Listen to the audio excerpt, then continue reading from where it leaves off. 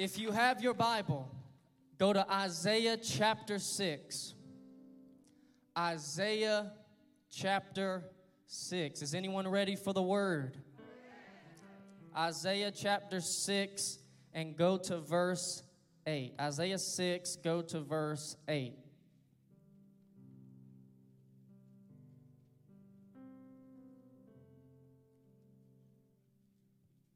If you've got it, say amen. Isaiah 6, verse 8 says this. Also I heard the voice of the Lord saying, whom shall I send? And who will go for us? Then I said, here am I, send me. Here am I, send me. Now go to 2 Timothy chapter 2. 2 Timothy chapter 2. Go down to verses 20 through 21. 2 Timothy chapter 2, verses 20 and 21. It says this, but in a great house there are not only vessels of gold and silver, but also of wood and clay, some for honor and some for dishonor. Therefore, if anyone cleanses himself from the latter, he will be a vessel for honor, sanctified and useful. Sanctified and useful. God will sanctify you before he uses you.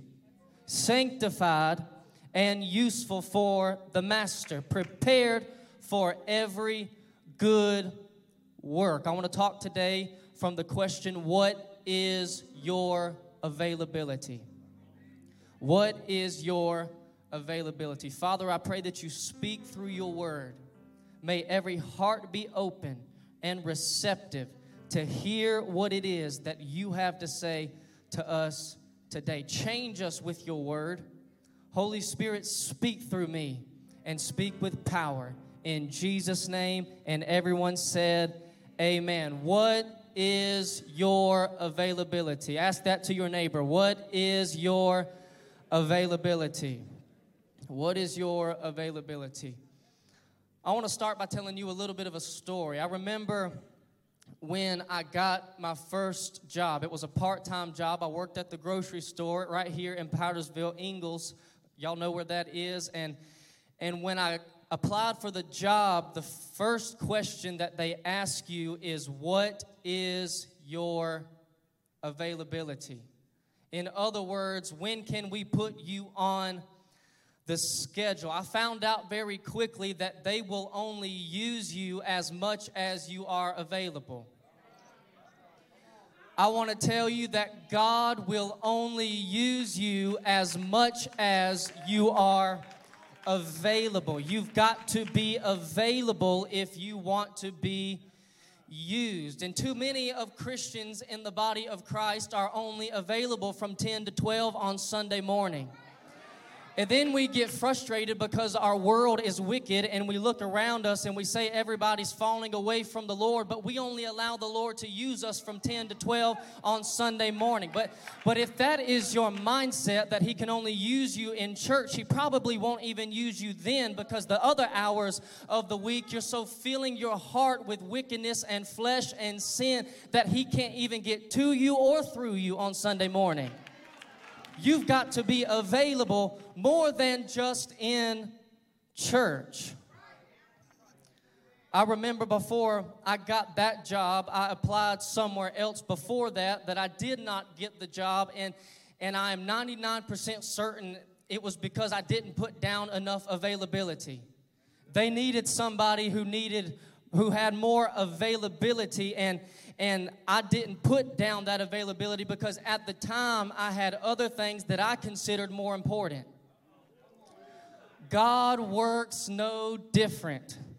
If you have other things that you consider to be more important than your relationship with the Lord and you don't put down your availability, God will not be able to use you in his kingdom. Somebody shout amen. It was only after I opened up my availability, that I was able to fulfill the assignments that were given to me. You have an assignment that God is wanting you to fulfill in your lifetime. And you will only be able to fulfill the assignments that are assigned to you when you open up your availability. I wish somebody would shout, I'm available. We want God to give us an assignment. We want Him to use us in a mighty way, but we don't want to be available. And I just want to tell you this morning that God, He's not looking for your accomplishments. He's not looking for your knowledge. He's not looking for your degrees. And He's not even looking for your ministry experience. None of those things are wrong, and all of those can be beneficial and useful to what you are doing in the kingdom of God. But God is not looking at any of those. He's not worried about any of those. God wants to know, are you available to be used by Him? If you show me your availability, I'll show you your anointing. You cannot be anointed unless you are first available.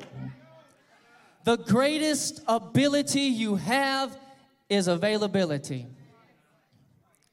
I want to tell you another story to drive home this point this morning. Me and my family were at vacation a few months ago, and we were in Hilton Head, and we decided to do what was called a dolphin cruise. Has anybody ever been on a dolphin cruise in here?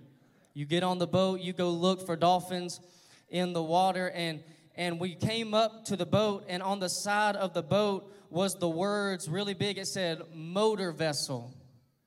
And I got to thinking about, why do they refer to the boat as a motor vessel? I understand the motor part, but why is it referred to as a vessel? It's a boat.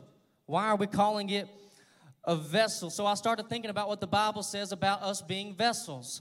And I came to the realization, this might not be why they think it's called a vessel, but I came to the realization that it's called a motor vessel because, listen, it is used to transport people from their current location to their intended destination. You are a vessel that God is wanting to use to transport people from where they are to their intended destination in God. But you have to first be a willing vessel. Are you available?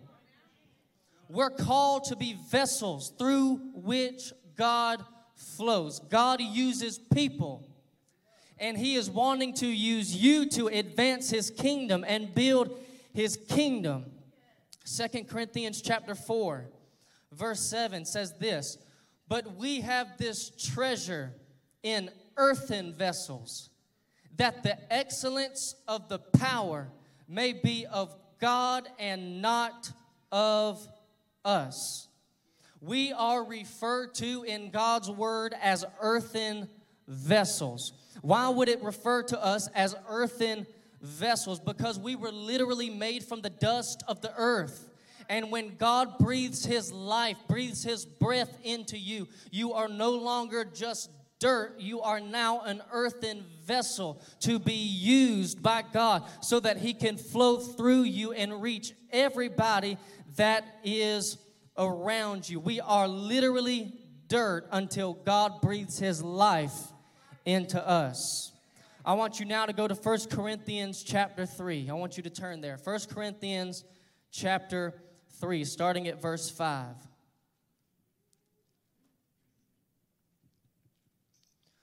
1 Corinthians chapter 3, verse 5. And I'm going to read all the way through verse 17. I want you to follow along really quickly. It says this, verse 5. Who then is Paul, and who is Apollos, but ministers through whom you believed, as the Lord gave to each one. Verse 6 is one of my favorite verses. I planted, Apollos watered, but God gave the increase. Let me pause. You are a vessel, and it is not your job to bring the increase. It is your job to plant the seed. It is your job to water the seed, But sometimes in the body of Christ, I wish we would just back up and let God be God. Let the Holy Spirit do the work in somebody's life. You don't have to hover over somebody and judge every move that they make, saying that they're not where they need to be with the Lord. You obey the Lord, plant the seed, water it, take your hands off of it, and let God do the work. I planted, Apollos watered, but God gave the increase. Why are you trying to do God's job for Him? He can do His job better than you can do His job. Verse 7.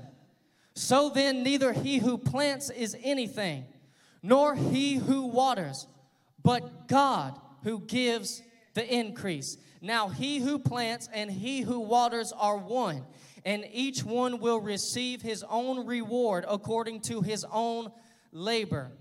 For we are God's fellow workers. You are God's field. You are God's building. According to the grace of God which was given to me as a wise master builder, I have laid the foundation, and another builds on it.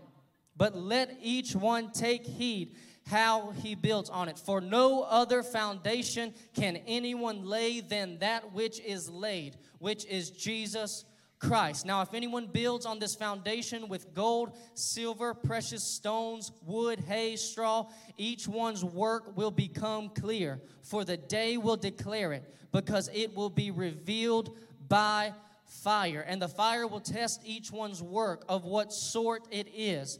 If anyone's work which he has built on it endures, he will receive a reward. If anyone's work is burned, he will suffer loss, but he himself will be saved, yet so as through fire. Do you not know that you are the temple of God, and that the Spirit of God dwells in you? If anyone defiles the temple of God, God will destroy him. For the temple of God is holy, which temple you are. I'm talking about what is your availability. Are you available? I want to tell you this morning, that God's power is available to the believer who is available. And God's power is immeasurable. So why would you settle for a measure? I'm teaching you only what I'm learning in my own life. God's power is available to the believer who is available. And His power is immeasurable. So why settle for just a measure? I don't know if y'all understand what I'm saying. Why settle for just a measure? Let me tell you this. God inhabits the praises of His people. I said God inhabits the praises of His people. His home is your praise. He dwells in your praise. He inhabits your praise. So if you want to experience a little God, give Him a little praise to live in. But if you want to experience a great big God, give Him a big praise. Give Him a big praise. I said give Him a big praise. I said give Him a big praise. God inhabits your praises.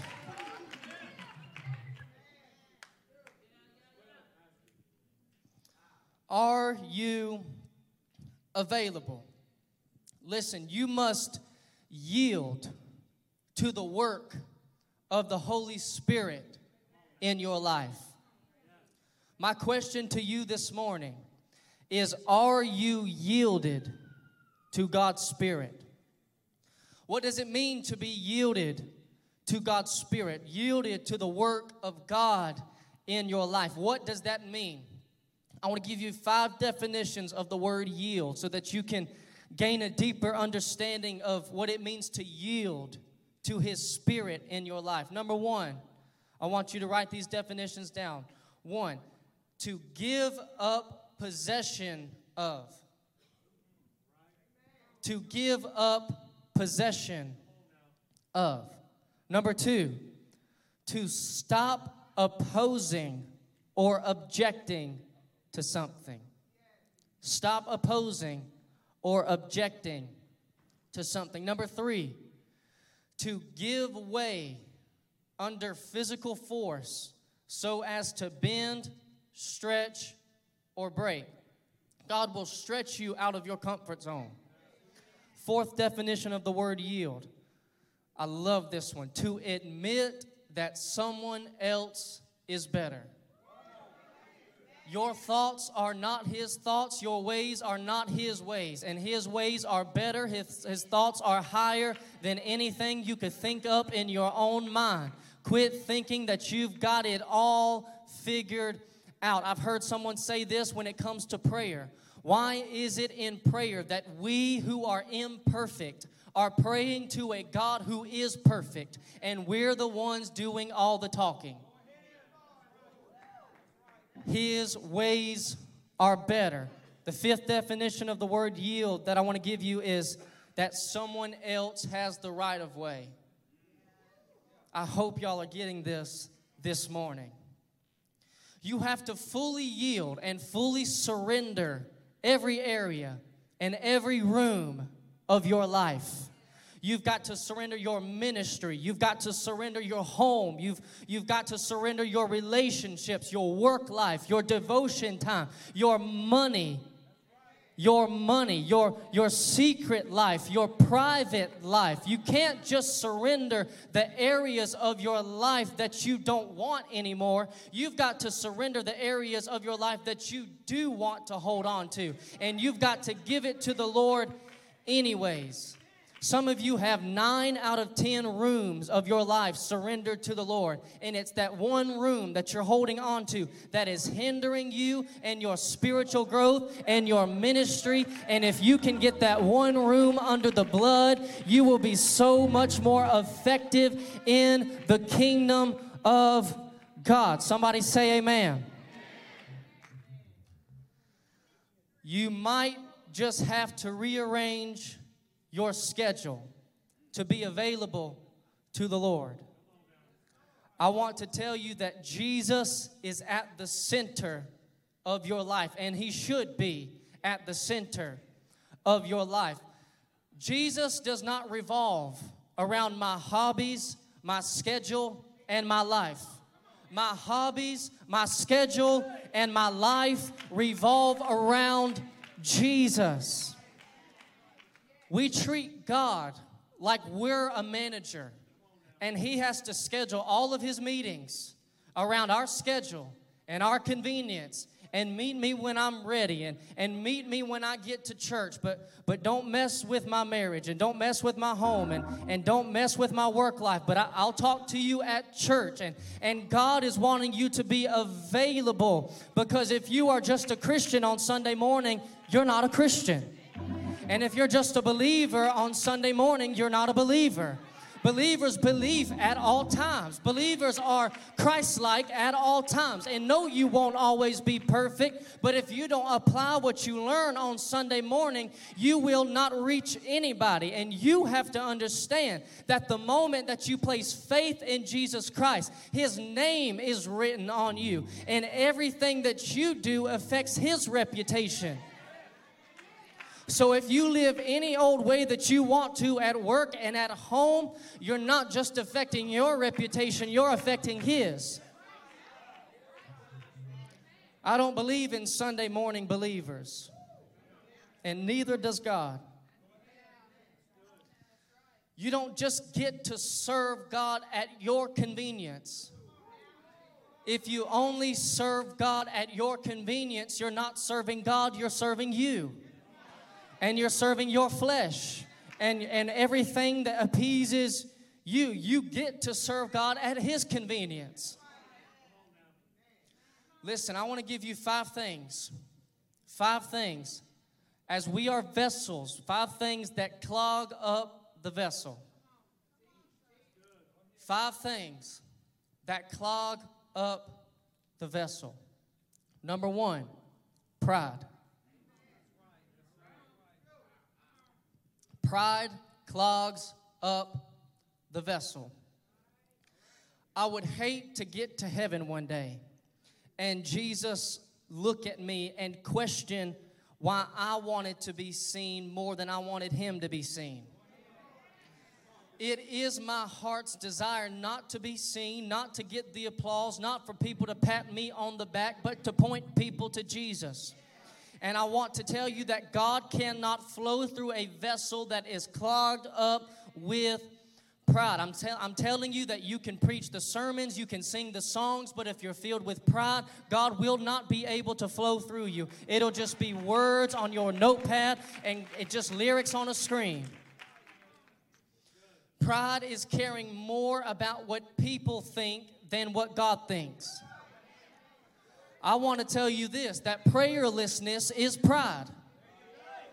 Because when there is no prayer in your life, what you are telling the Lord is that I can make this decision on my own. I don't need your input. I don't need your direction. I don't need your wisdom. I can make it on my own. Prayerlessness is prideful. I've got to warn you about the snake of pride, because pride sneaks in slowly but destroys you rapidly. It will sneak in over time and you'll hardly be able to tell that it's there, but it will destroy you at a moment's notice. This is why you have to ask the Lord, create in me a clean heart, O God, and renew a steadfast spirit within me. Do not cast me away from your presence, and do not take your Holy Spirit from me. Pride sneaks in slowly and destroys you rapidly, because pride comes before the what? The fall. God exalts the humble and humbles the exalted. He exalts the humble and humbles the exalted. If some of us would quit trying to exalt ourselves. Let me go to point 2. Legalism and self-righteousness clogs up the vessel. Legalism and self-righteousness. Let me say this. Legalism and self-righteousness considers right living to be a matter of appearance and traditions that are of no true value, benefit, or edification to the body of Christ. I'm not saying that there is anything wrong with traditions. I'm not saying that there is anything wrong with religion in and of itself. What I am saying is when you consider your traditions, your man-made ideologies to be equivalent to the Word of God in your life. Your traditions did not save you, and your traditions will not keep you saved. I do not want to be around a believer who thinks that their traditions make them better than me. God's ways without God's heart is self-righteousness and legalism. God's ways without His heart is legalism and self-righteousness. You know how to be a Christian. You know how to talk in Christianese. You know how to say, I'm blessed and highly favored. You know how to say, I'm saved, sanctified, filled with the Holy Ghost and fire. But you do not know how to love your neighbor. You do.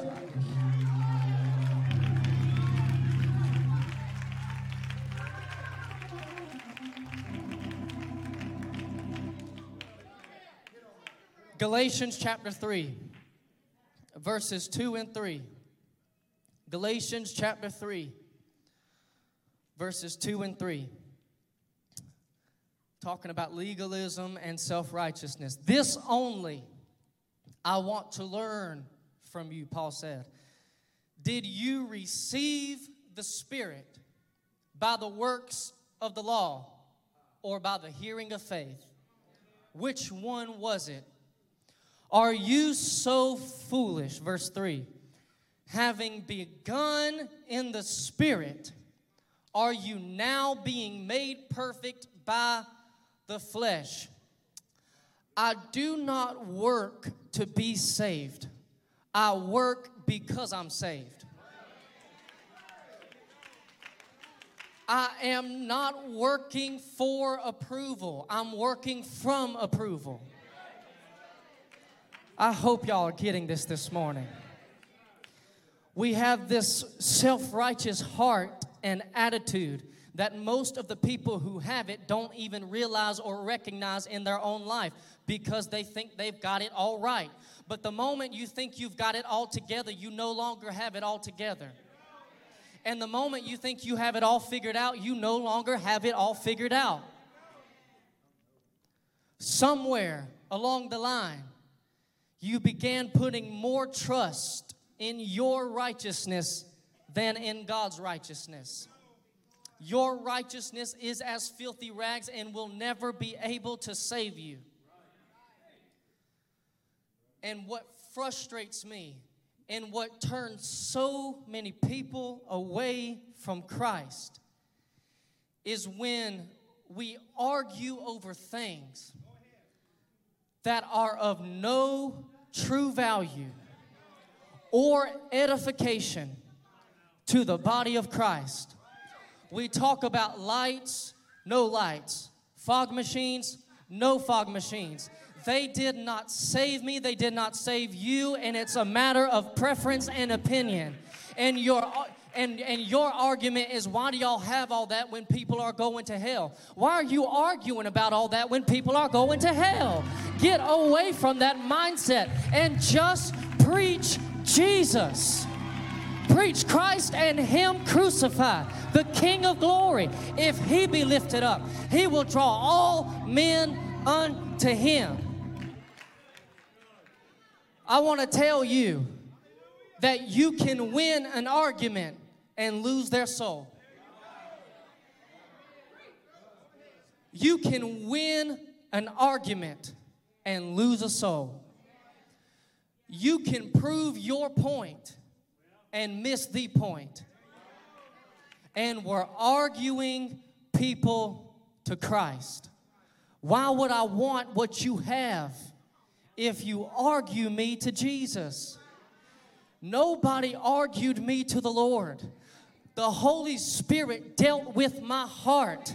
And in that moment, I responded to His love and His goodness. It is the goodness of God that leads someone to repentance. You cannot argue me to Jesus, and you cannot argue me to keep myself with Jesus. You can only love somebody to Jesus. You can only plant the seed, you can water the seed, but you will never be able to bring the increase. And whenever we preach stuff like this, those type of people say, well, oh, they're just convicted. They're just compromised. The issue is that you're prideful and hateful. Let me move on. The third thing, the carnal mind. That's the third thing that clogs up the vessel, the carnal mind. I want you to go to Romans 8 really quickly. Romans 8 and verse 6. Romans 8, verses 6 through 8. I want to teach this part really quickly. For to be carnally or fleshly minded is death. Didn't say it's bad, it said it's death. But to be spiritually minded is not just good, it's life and peace. Because the carnal or fleshly mind is enmity against God. For it is not subject to the law of God, nor indeed can be. So then, those who are in the flesh cannot please God. Let me tell you this. You are a spirit with a soul in a body. I got to take this real slow, really quickly. You are a spirit with a soul in a body. A lot of people don't know the difference between your spirit and your soul. Your spirit is where you got born again. Your soul is your mind, will, and emotions. It's your mind, will, and emotions. Your body is your flesh. That's where you get your sinful desires. So what happened in your spirit when you got born again cannot flow through you if your soul is unsanctified and if your flesh is uncrucified.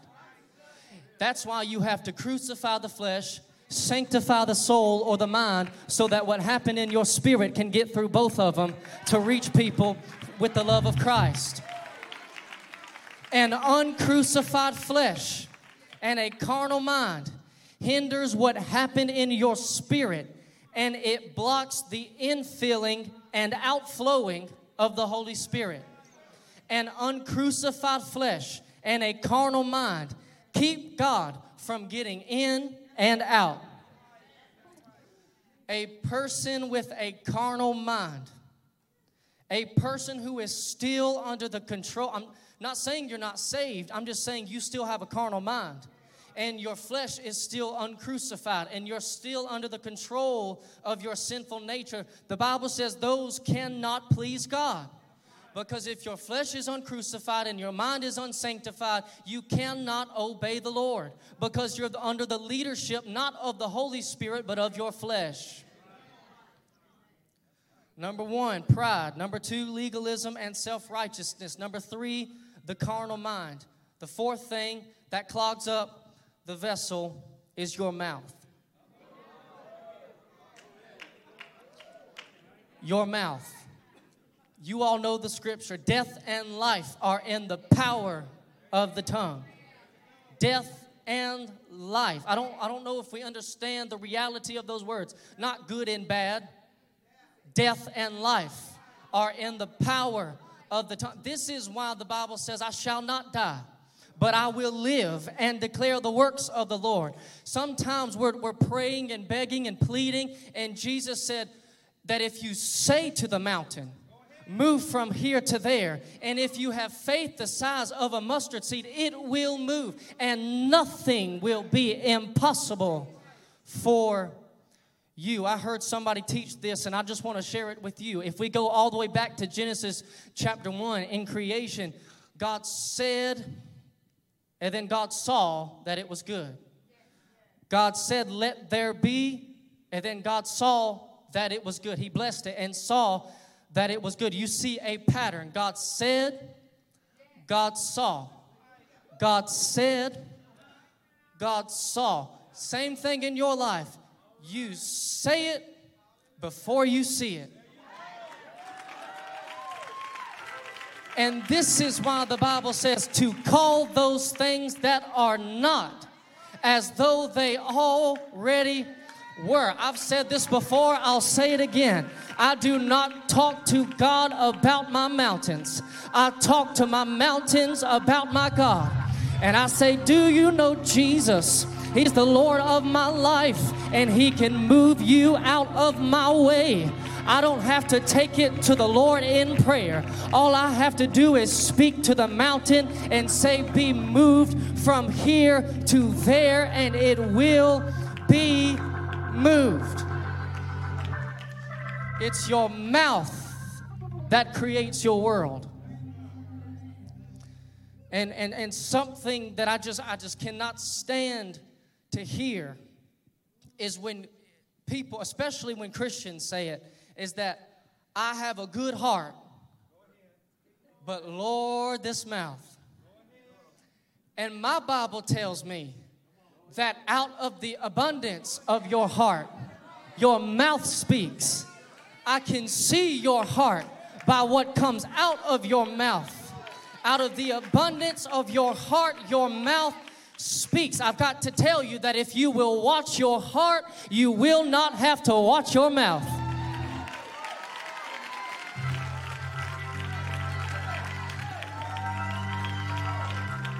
Look at your neighbor and say, watch your mouth.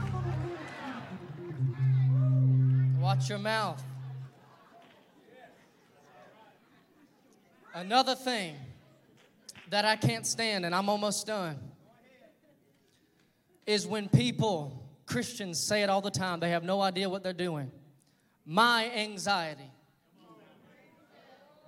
my depression, my disease, my cancer. I didn't know it belonged to you.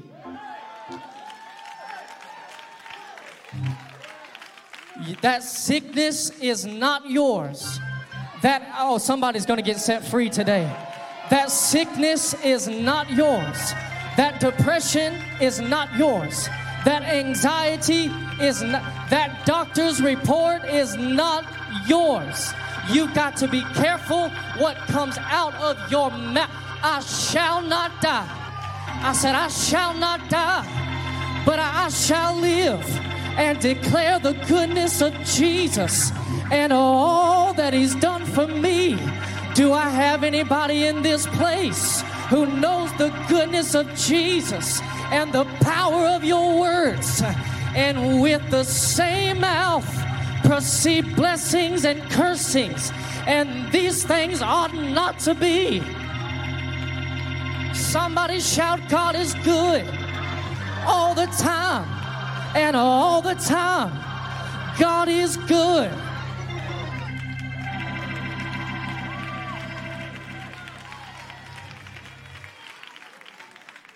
Remain standing. You can be standing. This is why we have to understand that God's word, we have to allow it to get down deep into our hearts. It starts with getting it in your mind, your soul, mind, will, emotions. Then if you meditate on the goodness of the Lord, if you meditate on that word, sooner than later it will get in your heart and become a part of who you are as a person. I've got to tell you that God's word does not just bring power, God's word is power. I said God's word is power. In the beginning was the Word, and the Word was with God, and the Word was God. His word is power. My fifth point, and I'm done, remain standing. Fifth point, last thing that clogs up the vessel is sin. This one is where you lose all the amens. This is all I'm going to say about this one, and then I'm done. There must be no pattern of disobedience in your life. Here's my question. God is always available. Are you?